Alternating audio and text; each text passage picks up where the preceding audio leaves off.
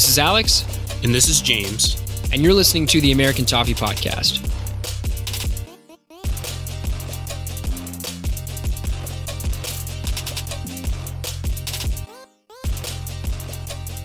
Welcome to the show, everybody. Alex and I are here with you immediately following the 0-0 draw in the home side of the Merseyside Derby.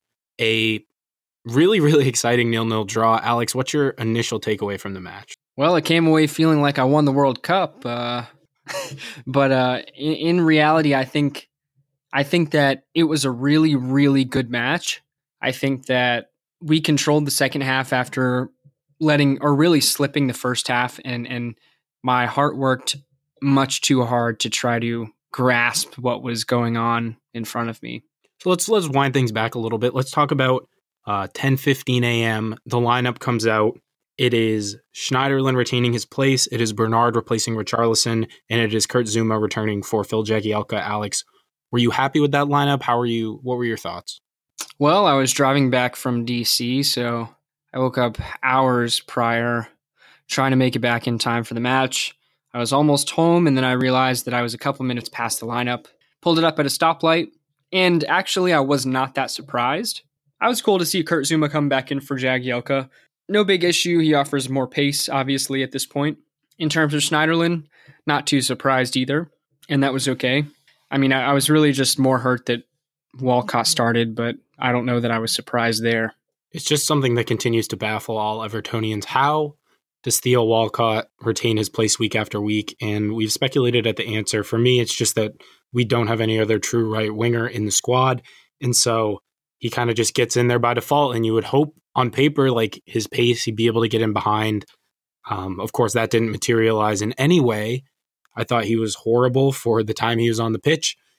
And by the time he was replaced by Richarlison, he looked far, far better on that right-hand side, even though that's not his natural position. So, yeah, the Schneiderlin thing, okay, he keeps his place. We want to have two strong defensive midfielders sitting in front of the defense, make sure that Liverpool aren't able to attack with pace, and hopefully, break some of those things up. And Ghana did that extremely well. And he also did very well on the ball, had the highest passing percentage of any Everton player at 80%. To be fair, a lot of that was back passing, but it's hard. I don't think any player in our side had a particularly bad game. Except for Theo Walcott, right? Except for Theo Walcott, yes. It was really just a tale of two halves, but starting off, we talked about it last week with watching from home on the NPC broadcast. They always, they just keep talking about how quiet Goodison is.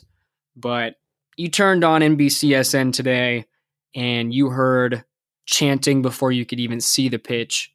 You heard the siren as they were standing in the tunnel right before Z-Cars started. It was electrifying just sitting in my bedroom by myself. Totally agree.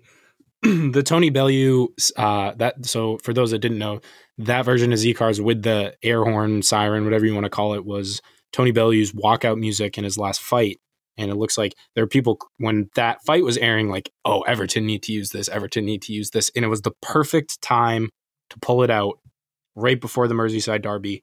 And I heard that and I was like, oh, let's go. It's on now.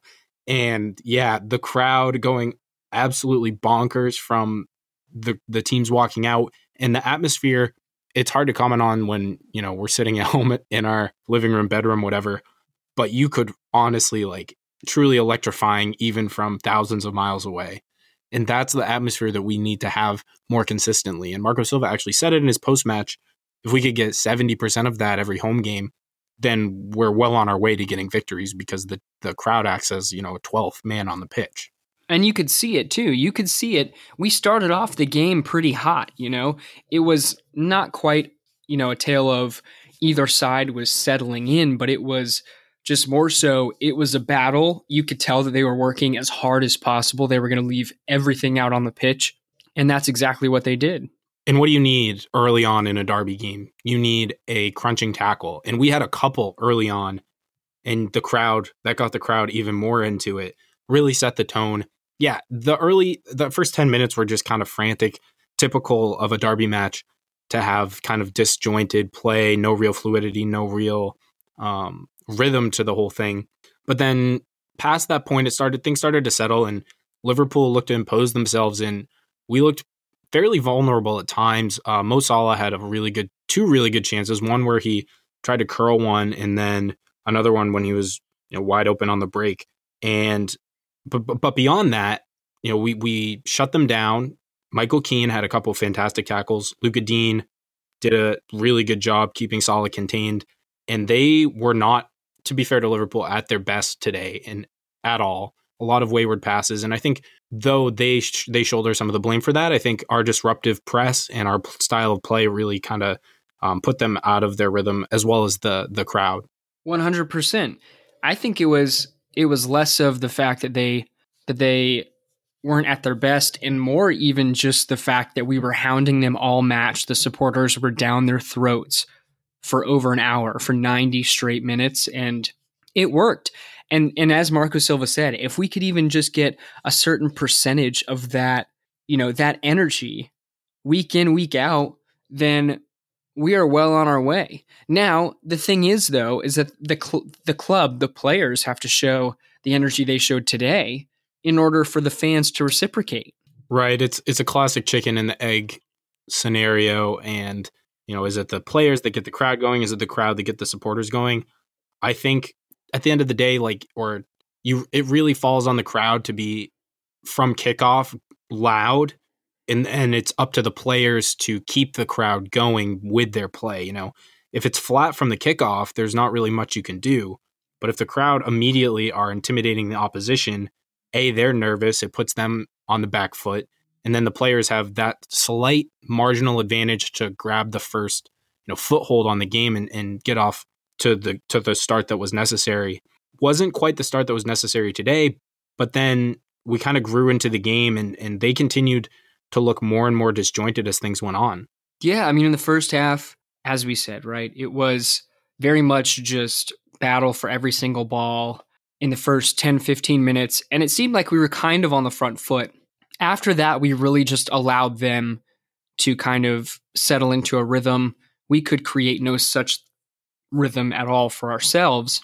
The issue, or one of the main issues that I saw in the first half, really was distribution. So when we had the ball, when Pickford had the ball at his feet and he was ready to start play again, the issue was their two forwards would sit on our two center backs, okay? And then wingers would kind of sit on our fullbacks. We could not play it out of the back. So he was forced to go for a long ball, and yet Calvert-Lewin, he could win a header, but then Walcott wouldn't run in behind, or maybe one of the midfielders wouldn't be able to win the second ball and pass it forward. And then, the other half times that, Pickford went for a long ball, he kicked it out of bounds. So it was just really frustrating to watch us just essentially cycle possession out every single chance we had. And that was a huge thing that we needed to change in the second half. Yeah, it was really bad at times. A complete lack of inventiveness from our midfielders.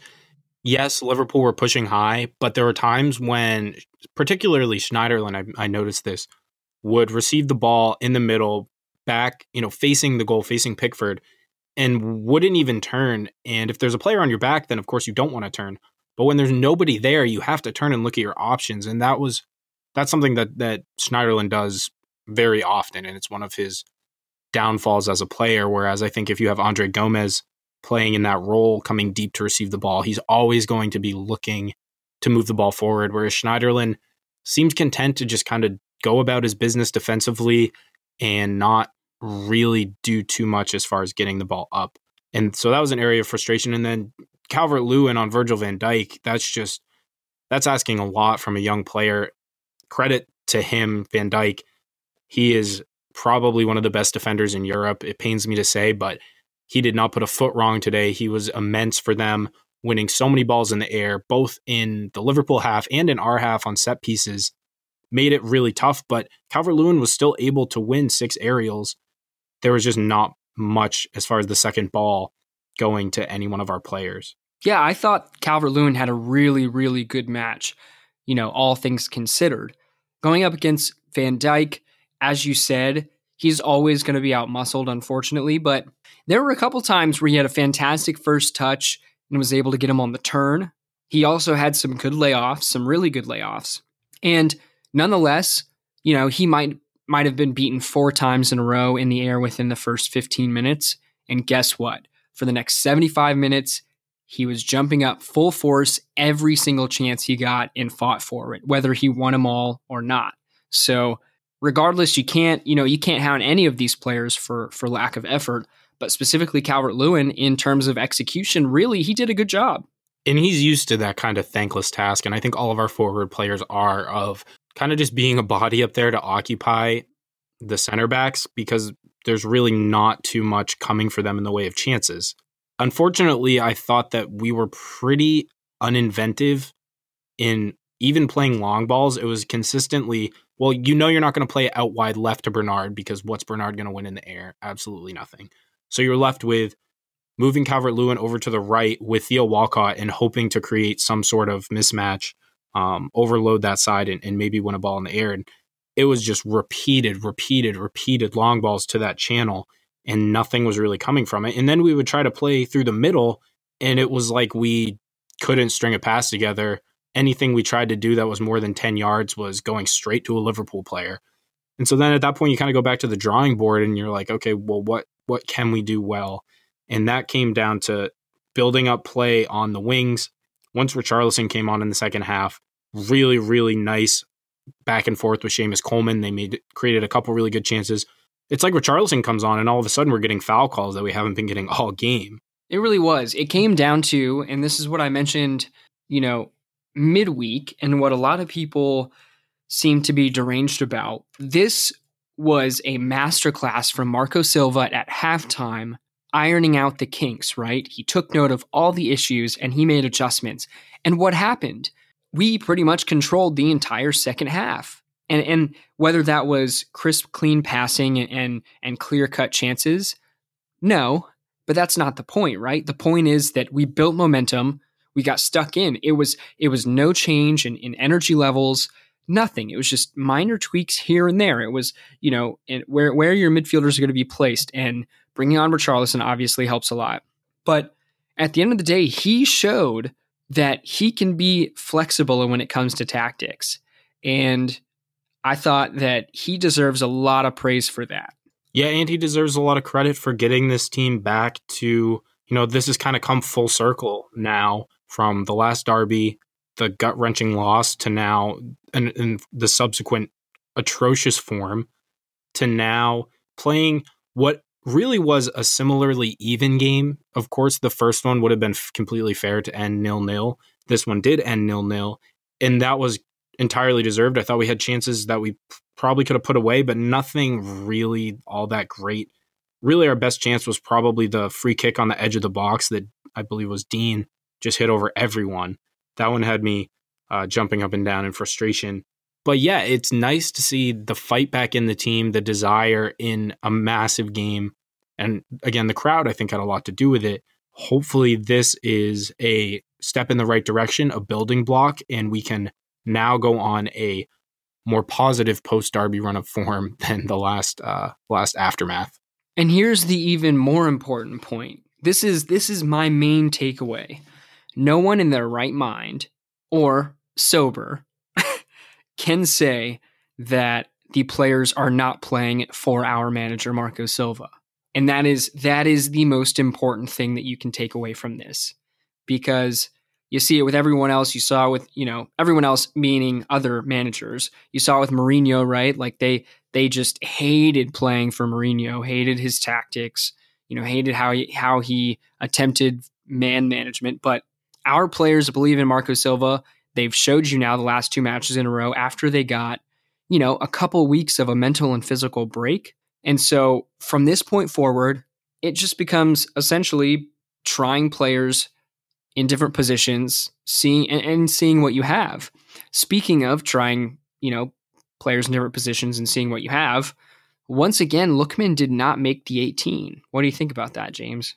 Well, we mentioned this in our pre-match, and every fan at this point is crying out for anything that's not Theo Walcott, and we're just not getting it. And it's very baffling because there's been no word of an injury, so you have to assume there's something going on behind the scenes. radio silent on that front, so I don't know. I think this would have been the type of game where he could have really given Liverpool a lot of problems on that wing because of his ability on the ball that Walcott just does not have. So it's just a red flag. And I texted you this when we were talking during the game. Like, I think he's going to be gone in the summer. If we've given him another season and he's managed 3 starts, like that's just not good enough. And whether it's down to his attitude or just not Marco Silva not seeing the quality, not thinking he deserves a spot, it's concerning. And I'm at this point, I'm kind of just resigned to losing him in the summer. And I think I agree with you. It just, at this point in my mind, it doesn't matter. And a lot of people might think I'm ignorant for saying that. But if you can tell me with a straight face that in the next year or two, Lookman would be a better player than Richarlison or Bernard, then I'd tell you that you should probably be in the loony bin at that point. And so with that being said, it just comes down to the fact that timing's not right. If it was a couple years ago and he was performing, or if he was this, if he had this much experience a couple years ago and he was competing with Kevin Morales and Tom Cleverley on the left wing, then he probably would have quite a few more appearances in a blue shirt. But at the moment, he's competing against Bernard and Richarlison. He can't hack it on the right hand side. But bringing it back full circle to the match, to the derby today, Richarlison actually showed us for the first time that maybe he can hack it on the right hand side. Yeah, I didn't think he looked completely comfortable. I think he got into some good spaces. He had some channels to run into, but then when he was finally on the ball, you could tell that it was kind of awkward for him because generally he wants to cut inside to his right foot, but then if he was trying to cut inside, it would obviously be onto his left, which is not his best foot, and so he was tended to try to just kind of do a lot of little flicks around players, which worked actually quite well. He got Robertson caught out a couple of times. It's not something that I am opposed to seeing for the rest of the year. If we could go Richarlison on the right, Calvert-Lewin or Cenk Tosun, who I thought worked really hard when he came on and almost had an excellent chance to score, and then Bernard on the left. That's a front three that I think most Evertonians would feel fairly confident with. I would for sure. I think someone we haven't mentioned that had a really good game too is Gylfi Sigurdsson. Now, to be fair, we could really highlight pretty much the entire team for having a good match, but Sigurdsson, I think, worked the hardest out of anyone. His stamina, like his ability to just eat yards of space over an extended period of time is ridiculous. Ghana is the same way, but it's insane. It's more highlighted, I think, when the opposition have more possession and Sigurdsson is busy pressing. Yeah, I really thought, of course, work rate is really like the lowest bar you can set. Like you would expect every player wearing the shirt to put in a shift every time they're on the field, but he goes above and beyond with his work rate. And even, he knows he's not going to get subbed, and so he has to kind of pace himself for the full 90 minutes, but the whole match, he is just running relentlessly. And combine that with the fact that he may be our best technical midfielder. He had 5 successful dribbles today, had some really neat footwork in tight spaces to get free. Unfortunately, the passing off of that never really materialized, but the fact that he was getting stick and people were saying that he should not be in the team just a couple games ago, the last 2 performances have shown he is a very, very important player to us, arguably our most important player in midfield. But another player who I thought, who also has been getting a lot of stick this season from us and from a lot of fans, Seamus Coleman, I thought he was magnificent today. He was. I mean, he got worked by Origi a couple of times, and I think that's just based on, strength, not necessarily pace. And one thing I really wanted to highlight for Seamus is he showed, the pace of old Seamus Coleman, or let me rephrase that, younger Seamus Coleman, which I thought was awesome to see because he really looks like he lost a step and a half since coming back. But today, he led by example. He had some really good interplay with specifically Richarlison, and you can't fault him. He essentially covered that right-hand side of the pitch the entire match. He was great. And also, of course, Michael Keane, who seems to be the favorite for man of the match, was fantastic as well. That sliding tackle to prevent Salah from having an easy goal. Some really nicely won aerial duels, and just looked really assured for most of the match, even on the ball. A couple wayward passes, but really solid for Michael Keane. What just a 180 he's done since last season when people were wondering why we paid $30 billion for him. At this point, he looks to be worth every cent. And then Lucas Digne, our whole back line, you could give a ton of credit, and they deserve it. Lucas Digne also made a couple of really important. He had that one flick in the box for a header that was looking like it was going to fall right to a Liverpool player. Pops it up in the air so that Zuma can get his head on it and get it out of danger. Kept Salah contained for most of the match. Their front three has been an issue for Liverpool fans. Their drop-off in form since last season, and we helped continue that today by not giving them much, especially on the break, which we know Everton this year have been extremely vulnerable. Yeah, we found ourselves in quite a few situations on the break in which they just had the numbers moving forward, and it really did. It just took essentially who wants that ball more, and luckily for us, most of the time it was a boy in the blue shirt, but something that baffles my mind, not to take the focus off of Everton, but I don't know how anyone can say that Salah is world class by any stretch of the definition. Well, he had a world class season last year. I don't want to make this about dumping on Liverpool as much as I enjoy to do it. This is probably one of their weaker games this season, and we talked about it. Why Klopp felt it necessary to blame the wind in his post-game interview, which is classic, just BS from Klopp and excuse making. There were a couple of moments where Mo Salah had a neat little turn and a dribble and got into space, but he also had two really good chances to score. And so far, I believe he has not scored against any of the quote unquote big clubs this year, and he hasn't scored against us. So you can lump us in with that. Or actually, I saw a tweet that said we are the third team to hold Liverpool to 0 goals, the other two being City and Manchester United. So amongst good company in that regard. And look, I take Mo Salah. If he hadn't been on Liverpool, I take him on our team. He's a very, very good player. But I think people, because of how extraordinary last season was, were a little bit quick to pull the world-class card. Well said. And along the lines of Jurgen Klopp, I know I saw it at the end of the match and then found it on Twitter, but he got really, really bothered by one of the Everton ball boys sarcastically clapping and saying something to him as he walked out. I'd love to get a lip read on whatever that kid was saying. Just the petty, sarcastic golf clap. And then to do it, I don't know. He must have yelled something to get Klopp's attention, and then Klopp looks and goes over and kind of berates him. Couldn't get a lip read on that either, but it's beautiful. It's everything that you would love to see from Everton, the pettiness. I love it. I'm eating it up. And although I'm beyond happy with the 1 point, it still feels like we had a couple really good chances to put that one away and take all three, which would have been even sweeter. Of course, Alex, you and I have yet to see, as Everton fans, them beat Liverpool. I saw we haven't scored at a home derby since 2015 when Rom scored against them. So I'd like to see that streak broken perhaps next season, because now we've wrapped up essentially what was our remaining biggest match, our quote-unquote World Cup. So now it's kind of just cruise, keep the form up. If we can play the way we played today for the rest of the year, we can certainly contend for the 7th spot. 100%. I mean, it's a stretch, but it's there for the taking. If they can show the desire that they showed today, then nothing is out of reach.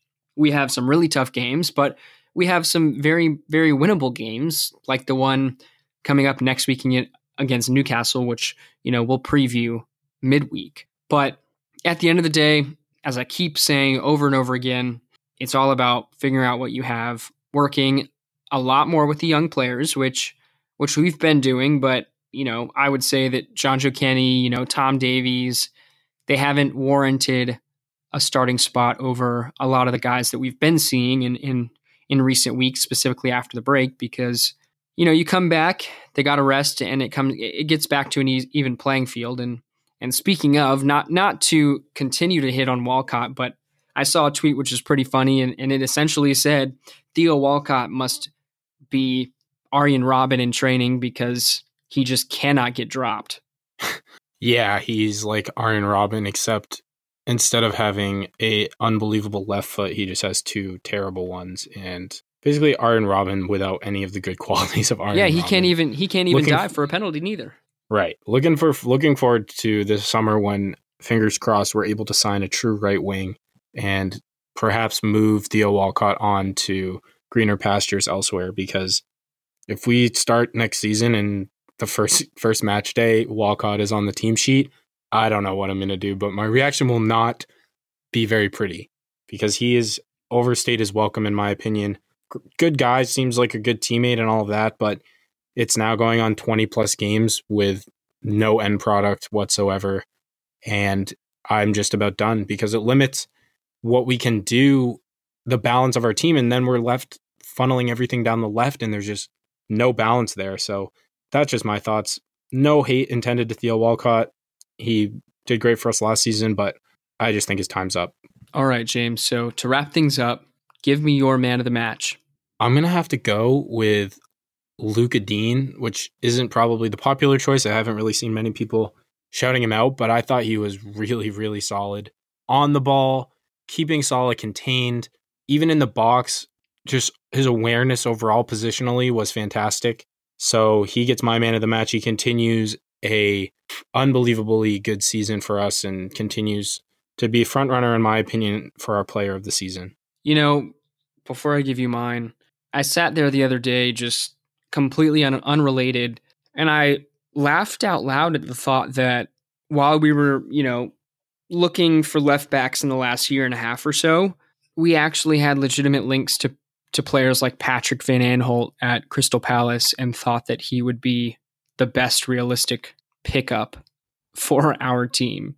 But, it was a huge coup signing Lucas Digne, and I can't wait to see what he's able to achieve with us. In terms of my man of the match, I'm going to have to go with the popular choice, Michael Keane, because, it's really easy to pick out the highlights, but, you could have picked out the highlight where Jordan Pickford made the ridiculous save on Salah in the first half, 1v1, and Pickford didn't really put a foot wrong either. So, it's really just about the fact that Michael Keane did everything right and then some, right?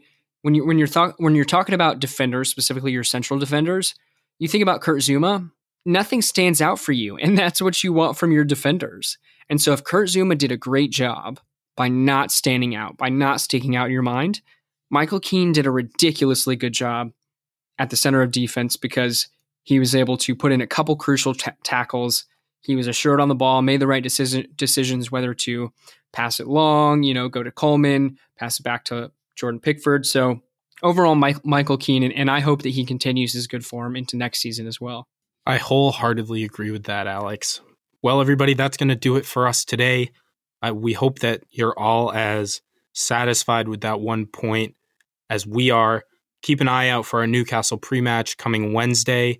And also check out our Twitter account. We've got a giveaway going if you guys listen to the Jonathan Clegg interview.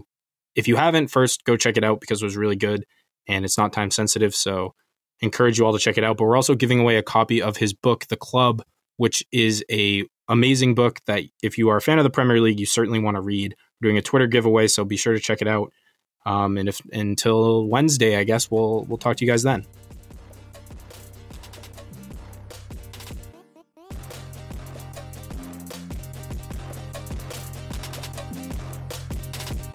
Thanks for tuning in to the American Toffee Podcast. Be sure to follow us on Twitter at USA Toffee Pod to stay up to date on the latest episode releases and Everton news. And we'll see you guys next time.